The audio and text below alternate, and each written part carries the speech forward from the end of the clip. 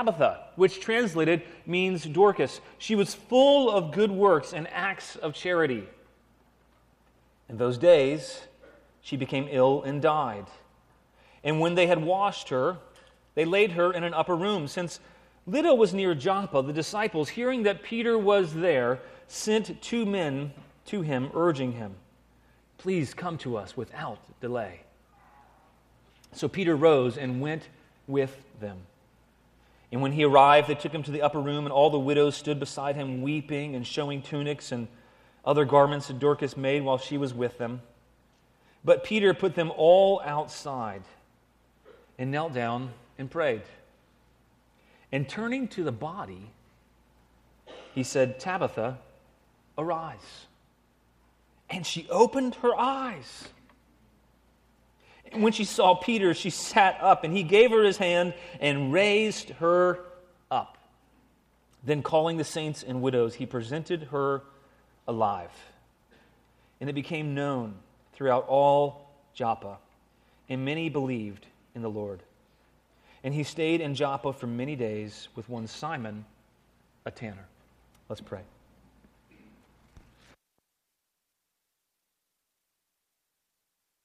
Your word. Thank you for your word that reminds us of your power.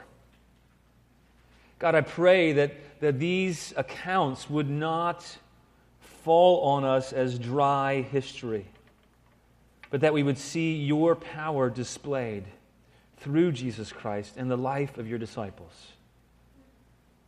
Father, I pray that we would see in your word that you are not distant, but you are present with us.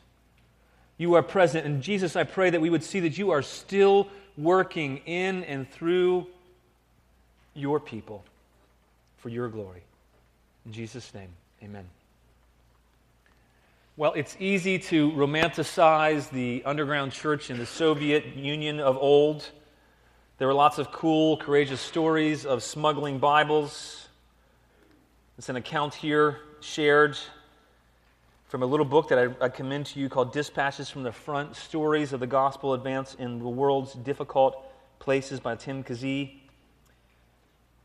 He says, there are courageous stories of smuggling Bibles, cat and mouse games of the KGB, images of Soviet Christians worshiping in the forest, their pews fallen logs, their chapels' walls, silver birch with a cathedral ceiling that reached the sky. But it was no picnic, no James Bond movie. The Soviet Christians were brutally persecuted. Their pastor's preparation for ministry usually took place in a prison rather than a seminary. But the underground church was not underground. People spoke of Christ and won many to him, even in prison. This was Galina's story. Galina Vilchinskaya was a 23-year-old Sunday school teacher who spent 5 years in prison for her gospel work. But prison, hunger, and beatings could not silence her. She led many in her prison to the Lord, so she was transferred to another prison, and after that, yet another. For her, these transfers, though, were just new gospel opportunities. Finally, Galina was transported by prison train to the utter east of Siberia, along with scores of other prisoners, the worst of the worst. As the condemned in their cages rumbled on through the Siberian vastness, the din of cursing and fighting was broken by a clear, sweet voice of singing. It was Galina singing of her Savior. A hush fell over the train car. Even the most hardened criminals turned their faces away to hide their tears, and mile after mile, hymn after hymn, Galina sang the gospel. It's really absurd, though, that the full force of the Soviet Union was bent on crushing a Sunday school teacher for the crime of being a Sunday school teacher. Such senseless hatred, when it erupts to the surface, is like opening a furnace door to hell. But the gates of hell were no match for Galina's God. One striking proof is that today Galina is a pastor's wife in Siberia, where once she was a prisoner of an empire that no longer exists. Why do I share a story like that? I share a story like that because I think often we can forget about the power of Jesus Christ, that that is working in and through his disciples even today. I think Luke faced that challenge with the early church, writing some 30 years after these events had passed. And Luke is wanting to encourage the church that Jesus is still at work powerfully in and through his disciples to change lives, to bring people to him, to turn around world events, that he is not thwarted by any world power.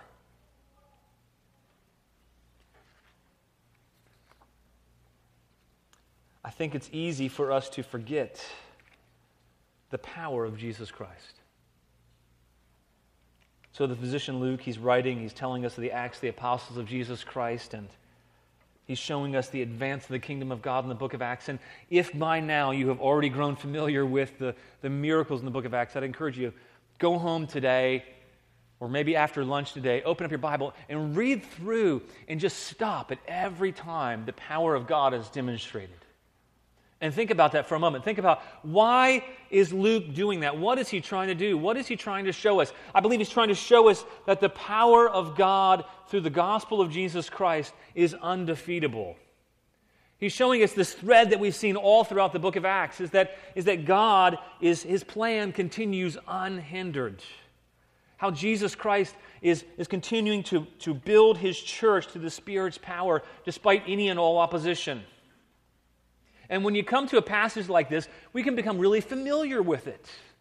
It can become like dry history. That's not how it's meant to be read. This is an amazing account of the power of Jesus Christ in the midst of a culture, in the midst of an empire that was not pro-Christian. Jerusalem, they faced imprisonment. They faced persecution and death from religious zealots. And Saul, who would later become the Apostle Paul, he was one of the chief persecutors. And we heard over the last couple weeks, he was breathing out threats.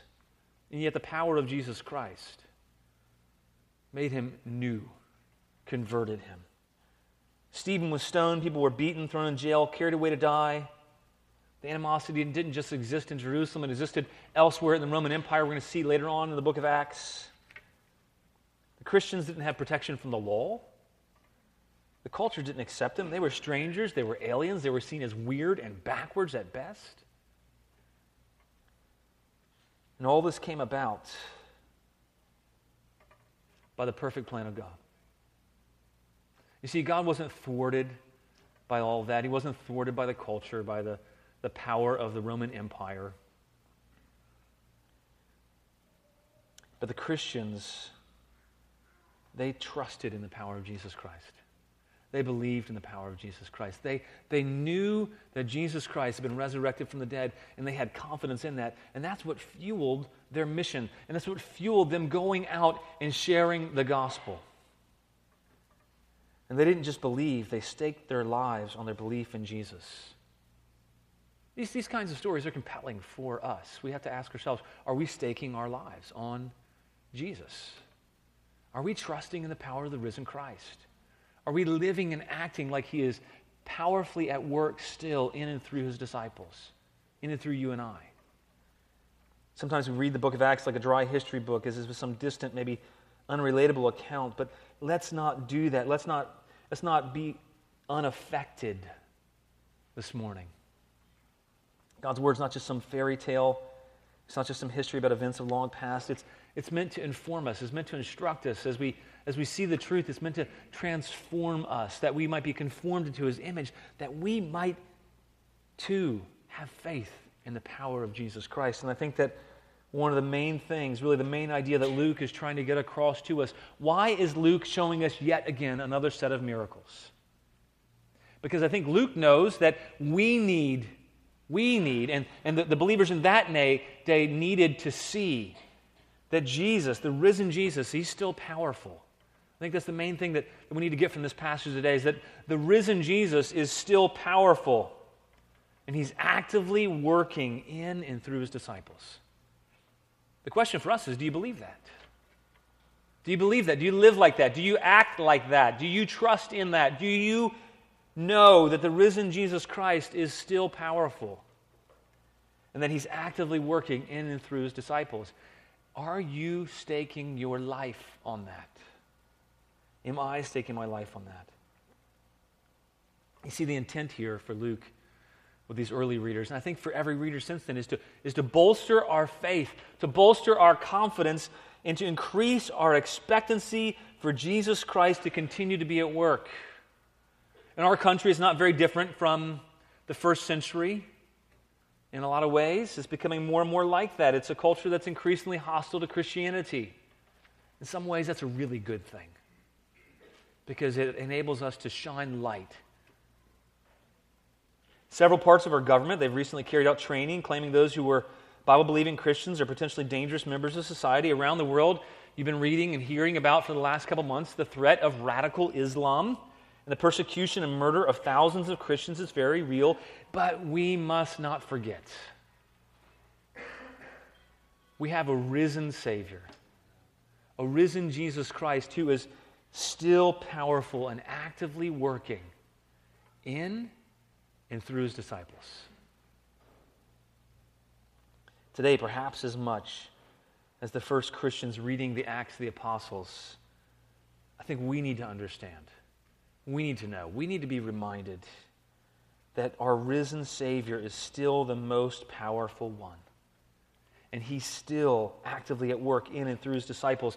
And one of the first truths that Luke displays to us, that he shows to us, that he demonstrates to us through stories. You see, Luke gives us truth in a little bit different way than Paul does in his epistles. Luke gives us truth through showing us truth lived out. And so one of the ways that Luke demonstrates truth is in this account, and he's demonstrating that disciples of Jesus do great works by the power of Jesus. We don't do great works in our own strength and our own power, and Luke is showing that. He's demonstrating that through Peter, that he did not do great works. You think that, well, wait a minute, wasn't Peter by now really confident in himself?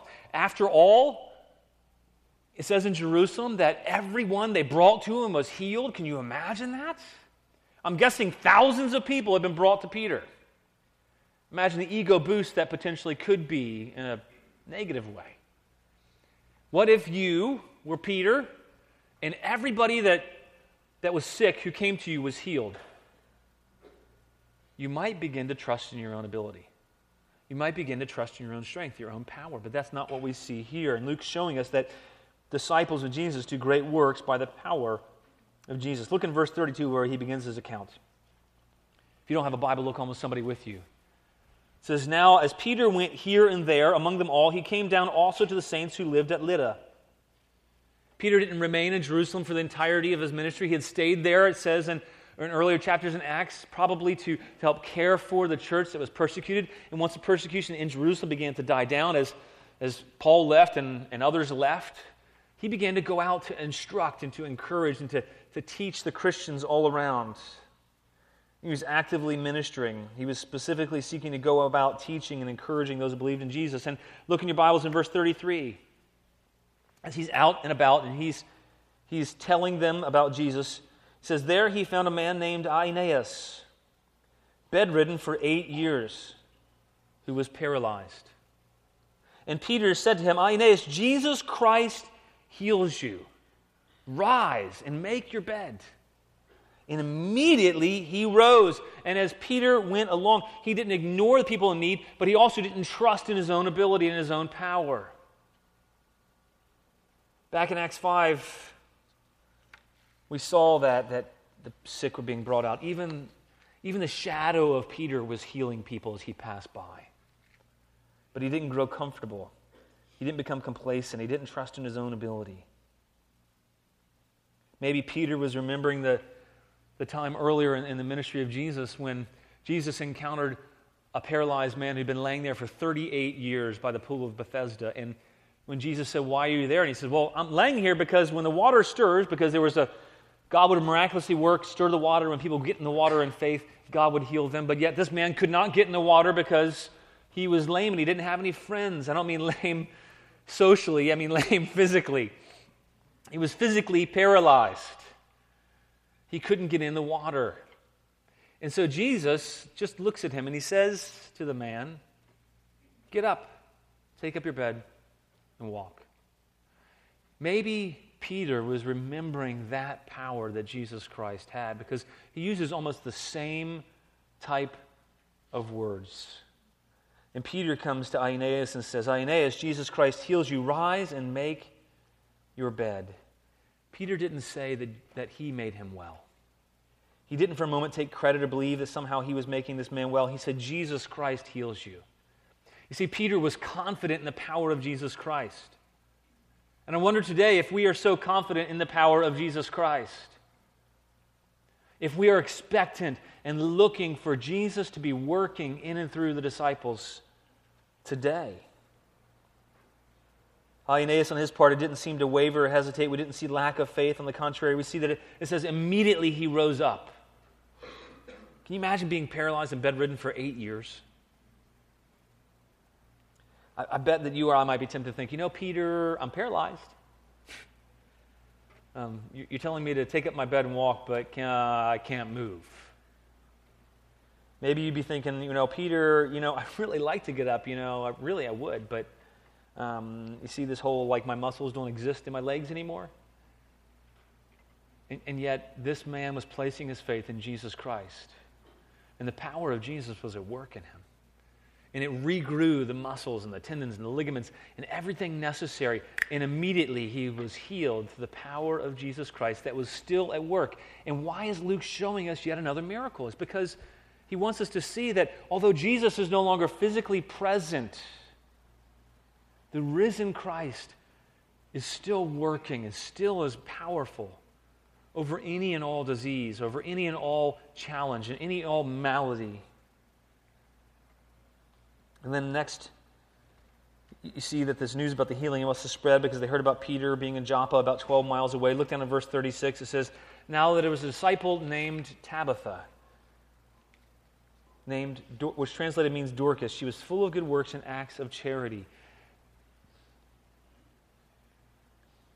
As a disciple of Jesus, this woman had a great reputation. She was obviously well loved.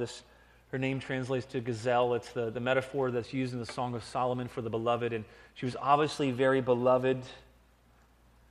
And then in verse 37 and 38 it says, in those days she became ill and died. So they must have been distraught when this great woman all of a sudden became ill and died. They must have been thinking, does Jesus notice? Does God care that this woman who is so full of good works, why did she become ill? Why did she die? They must have been wondering those things. And look in verse 38, it says, since Lydda was near Joppa, the disciples, hearing that Peter was there, sent 2 men to him, urging him, please come to us without delay. They didn't lose faith. They didn't lose hope in Jesus. They actually sent people, instead of burying her, they sent people to go get Peter because maybe they were thinking, you know what? Maybe Jesus will choose to heal.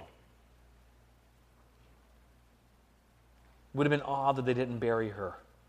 The Jews did not wait until past nightfall of the same day to bury people.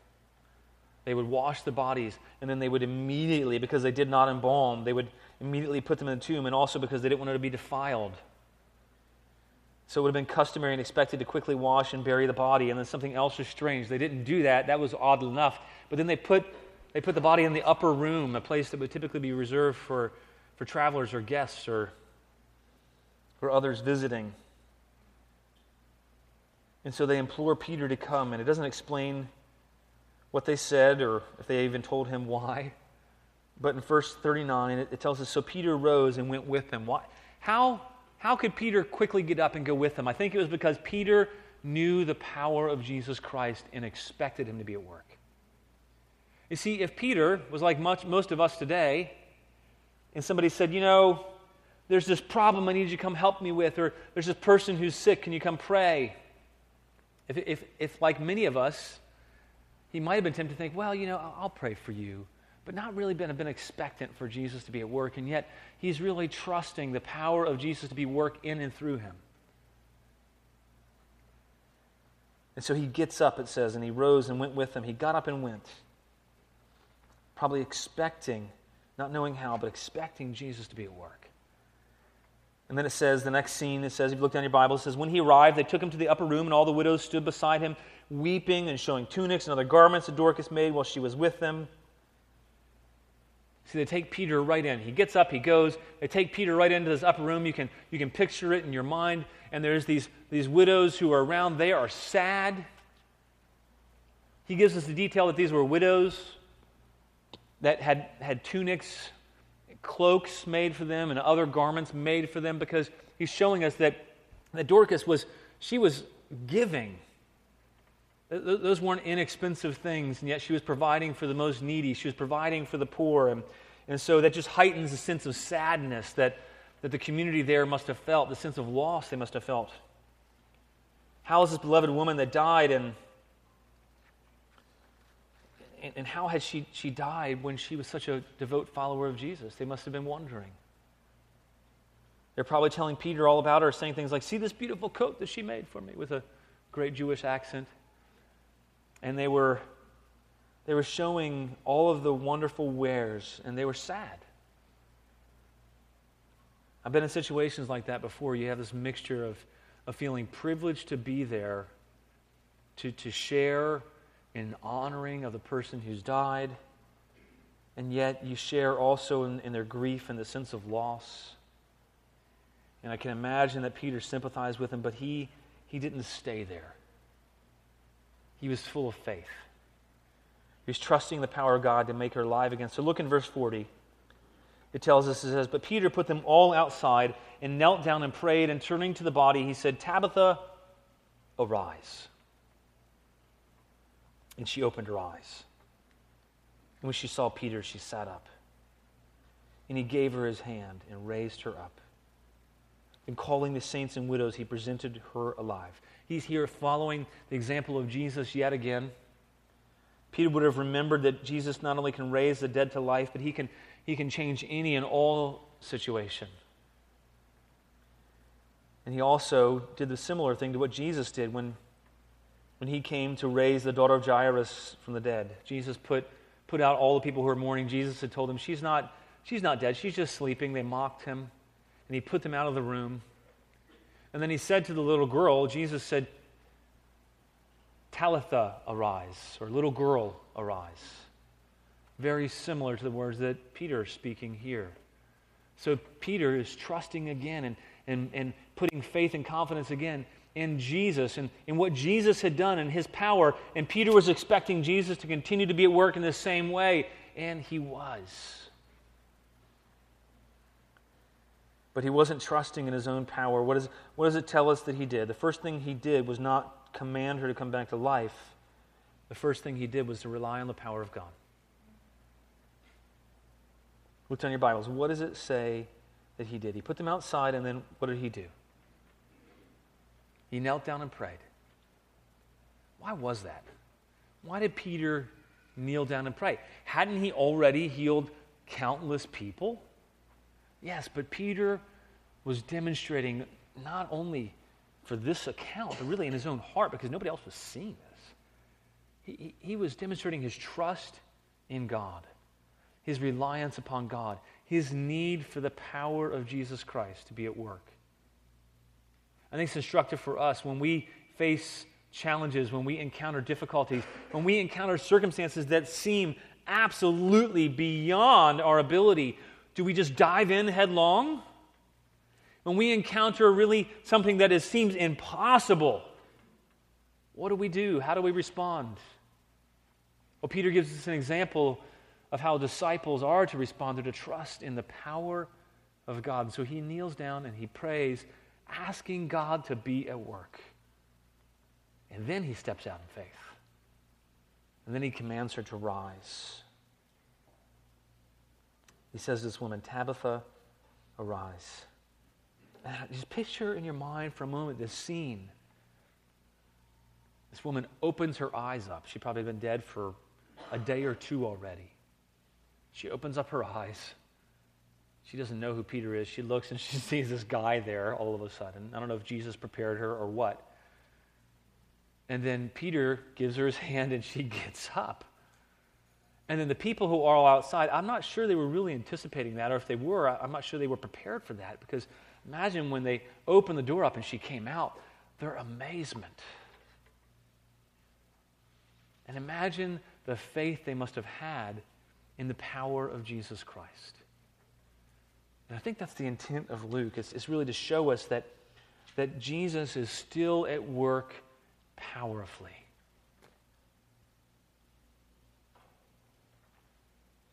This story is not meant for us to see, and in fact, we never see that in the Bible, stories of people who've been raised to life telling about, when I went to heaven, I saw all these things, and coming back and telling about them. It's because we're not meant to place our faith in people's accounts. We're meant to place our faith in the truth of Scripture and what God says, and to trust in His Word. And so we don't get to hear the details, although it would be neat to hear about what did she experience, where was she, what was she doing, what did Jesus say, and did she kind of argue in heaven, or what did that look like? She was already with Jesus, and yet now Jesus is saying, I need you to do something else for me. I need you to go back there because I want people to know about my power. Or maybe she was excited and said, thanks for this opportunity, and so she goes back. But the main emphasis is not about Tabitha's experience in the afterlife, or even what she did after she's brought back to life, but the main thing we're meant to see is the power of Jesus to make the dead alive. Do you believe that Jesus has the power to make the lame to walk and the dead alive? Is somehow the power of Jesus changed? Now, He might not demonstrate it in the same ways today, but He is no less at work. He is no less powerful. And we should be no less expectant for Him to be at work. The main thing we're meant to see is that although Jesus is no longer physically present with the disciples, He is actively present. He's demonstratively present. He is really present with them on earth. He's not passive. Maybe you are tempted to think that somehow Jesus is passive about your situation and circumstance. Maybe He's passive towards your physical suffering. Maybe He's passive towards your illness. Maybe Jesus is passive towards the suffering you see around the earth. This account is meant for us to see that no, that's not true. He's not disengaged. He's not passive. He's not distant. He's not dormant. Luke's showing that Jesus is actively involved in the life of the disciples. He's present with the disciples. He's doing ministry in and through His disciples. And do you expect that?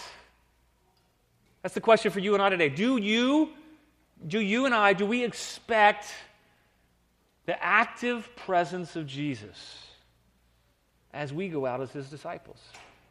Do you long for that? Do you look for that? Are you anticipating His power to be at work? If not, why not? He's present with His disciples. He's doing ministry in and through His disciples. He's still alive and He's working. And that's what Luke is showing us, is He's not dead. The risen Christ is still working. And Tabitha's resuscitation, and I call it resuscitation because she died eventually. And so did Aeneas. So why? Why did Jesus heal? Why did Jesus resurrect? He did it to demonstrate that He's still powerful. And He's still powerfully at work in and through His disciples. And the second truth that we see that Luke's demonstrating for us is that not only is He still powerfully at work, that He does great works through His disciples to give new life. You see, Jesus Christ does great works through His disciples, and He does it for a purpose. It's to give new life. And you and I need to anticipate that He still continues to do great works through His people. But do we anticipate that? I think we should. I think we need to. If we're going to be effective on what He's calling us to do, we need to trust in the fact that He is still powerfully at work in and through us. And He's at work because He desires to give people new life.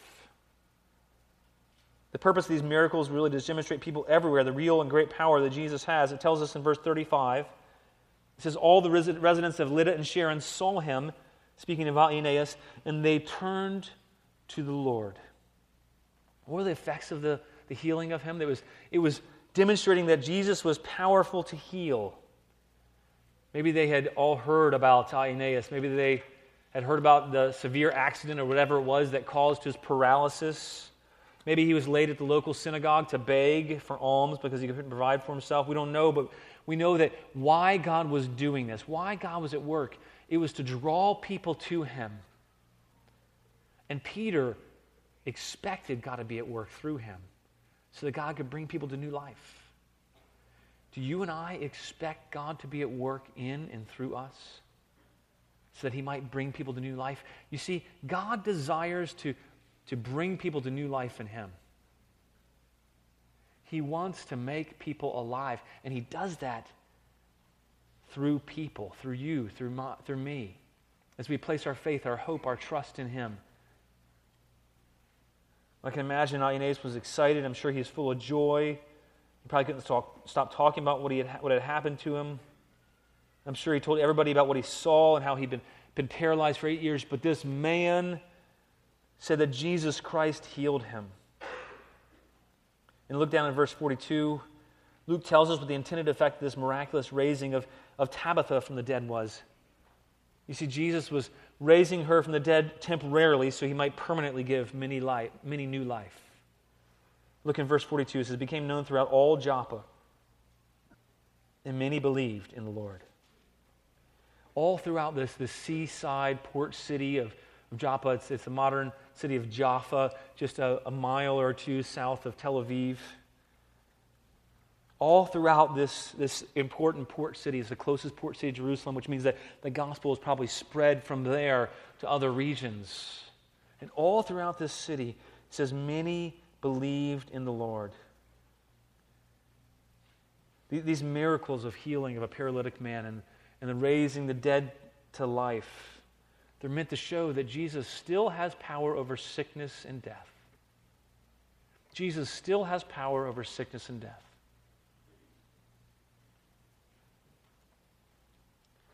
Jesus is alive, and the miracles that Peter performed, they are visible signs of the new life of Jesus Christ.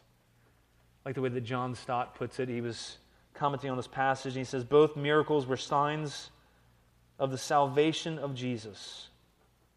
Recovery from paralysis and resuscitation from death were both visible signs of that new life into which, by the power of the resurrection, we sinners are raised.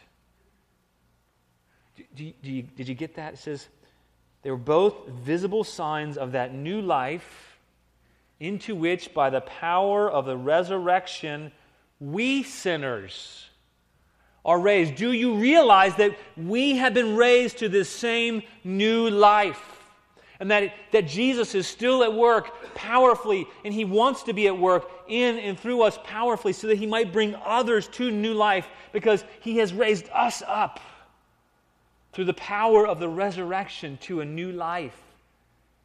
Don't become dull to that as you read through the book of Acts. We have new life.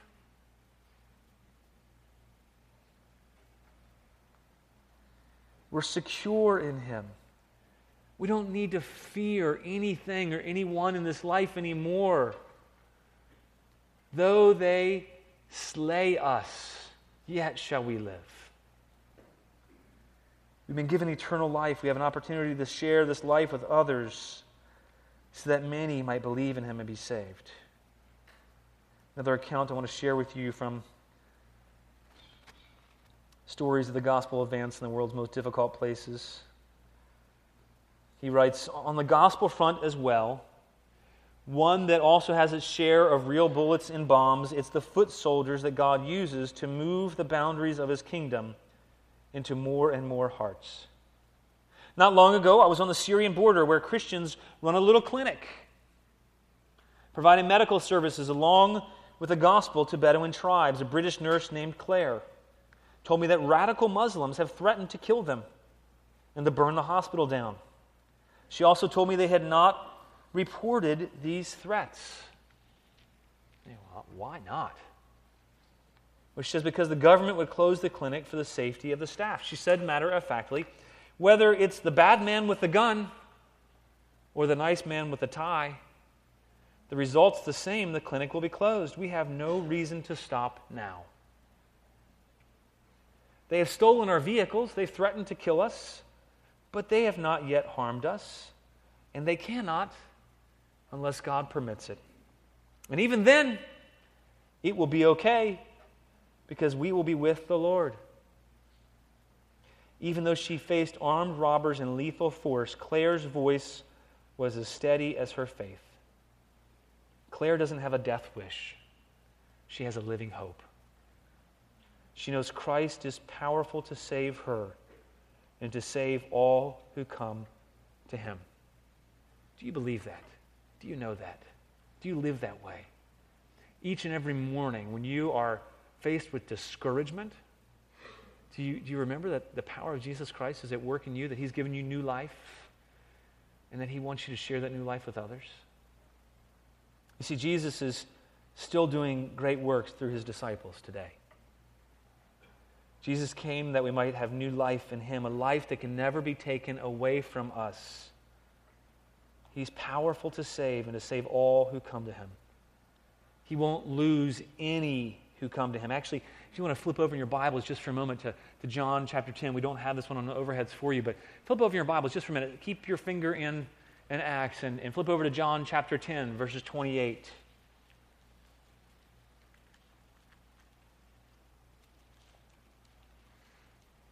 Christ is powerful to save and to keep all who come to him. He tells us in John 10:28, he says, I give them eternal life.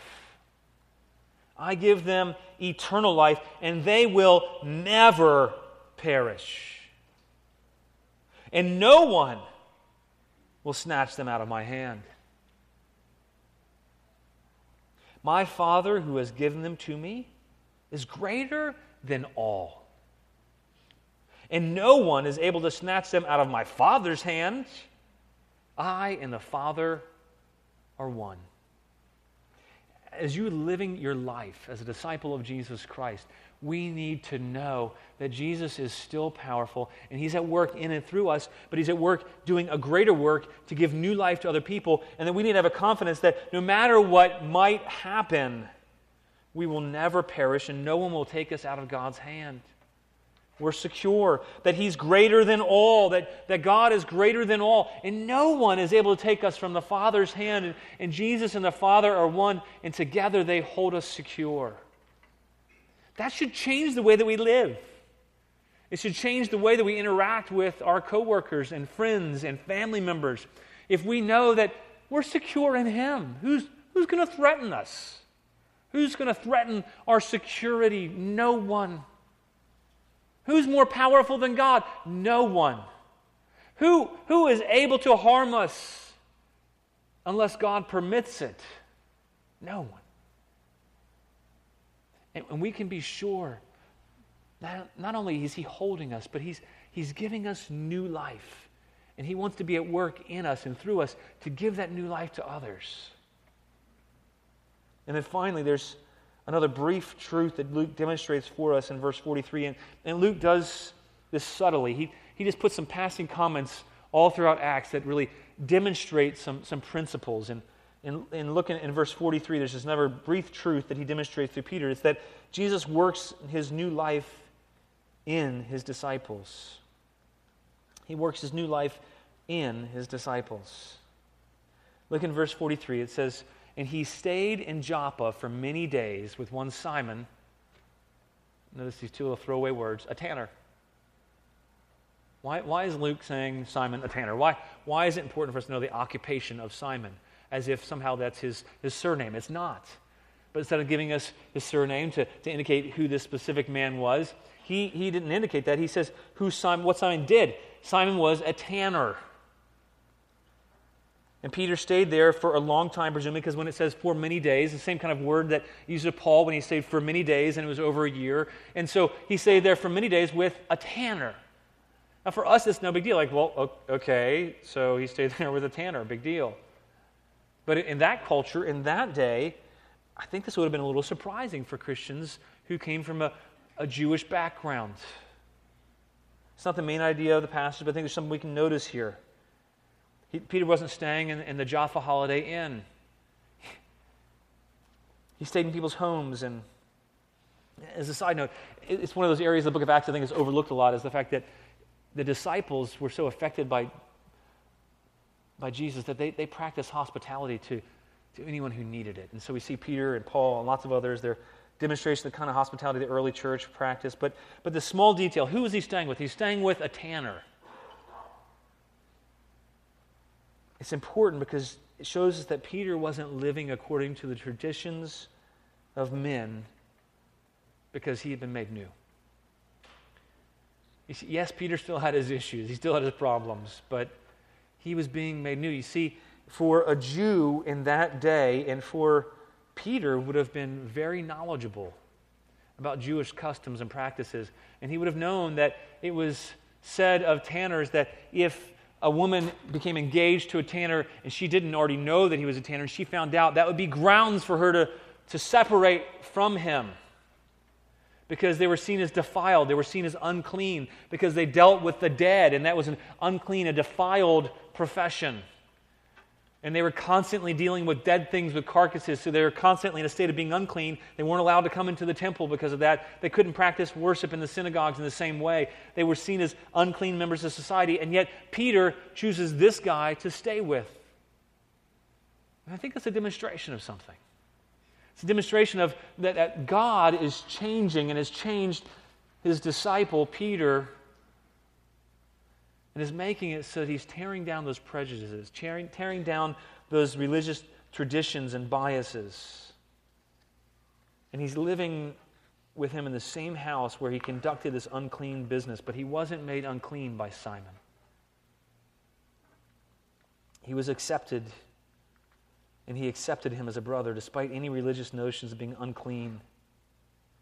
You see, Jesus was powerfully at work in Peter to change him, to get rid of prejudices, and he was preparing him for one of the biggest changes. And next week we're going to look at how really the biggest change in Peter's ministry is when Peter is going to bring the gospel to the most unclean type of person in his mind, which is a Gentile.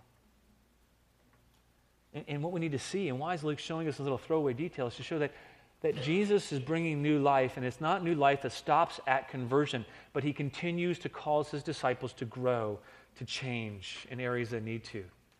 That should bring us hope and faith. For a guy like Peter is not prejudiced against a tanner, an unclean person. In fact, he's staying there with them.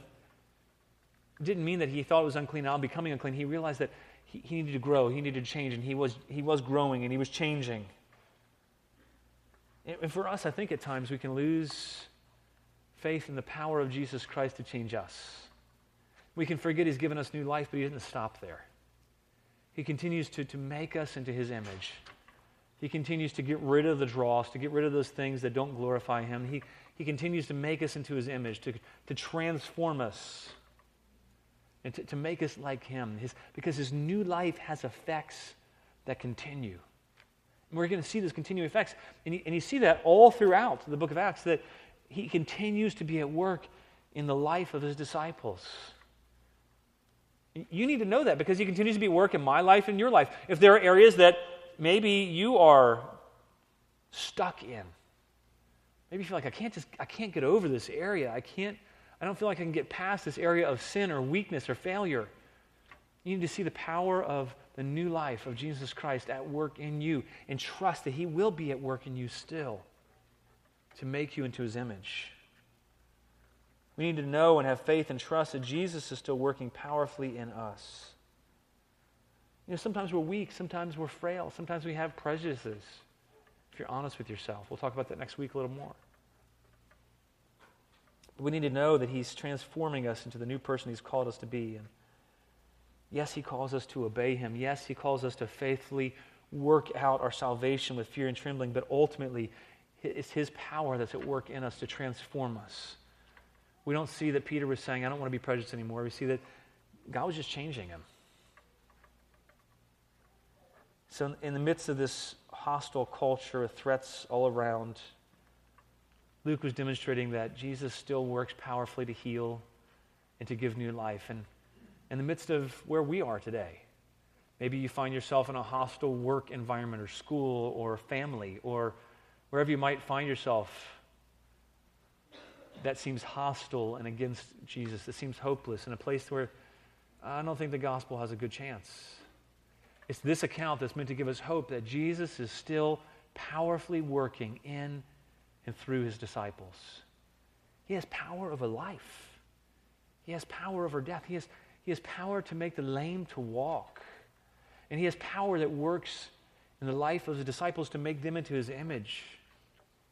The question is, do you and I believe that? Do we trust in that? Or has it just become like dry history? I pray by God's grace that he makes his word alive and that he stirs up a fresh trust and faith in him, even when we don't see how he's at work. Let's pray.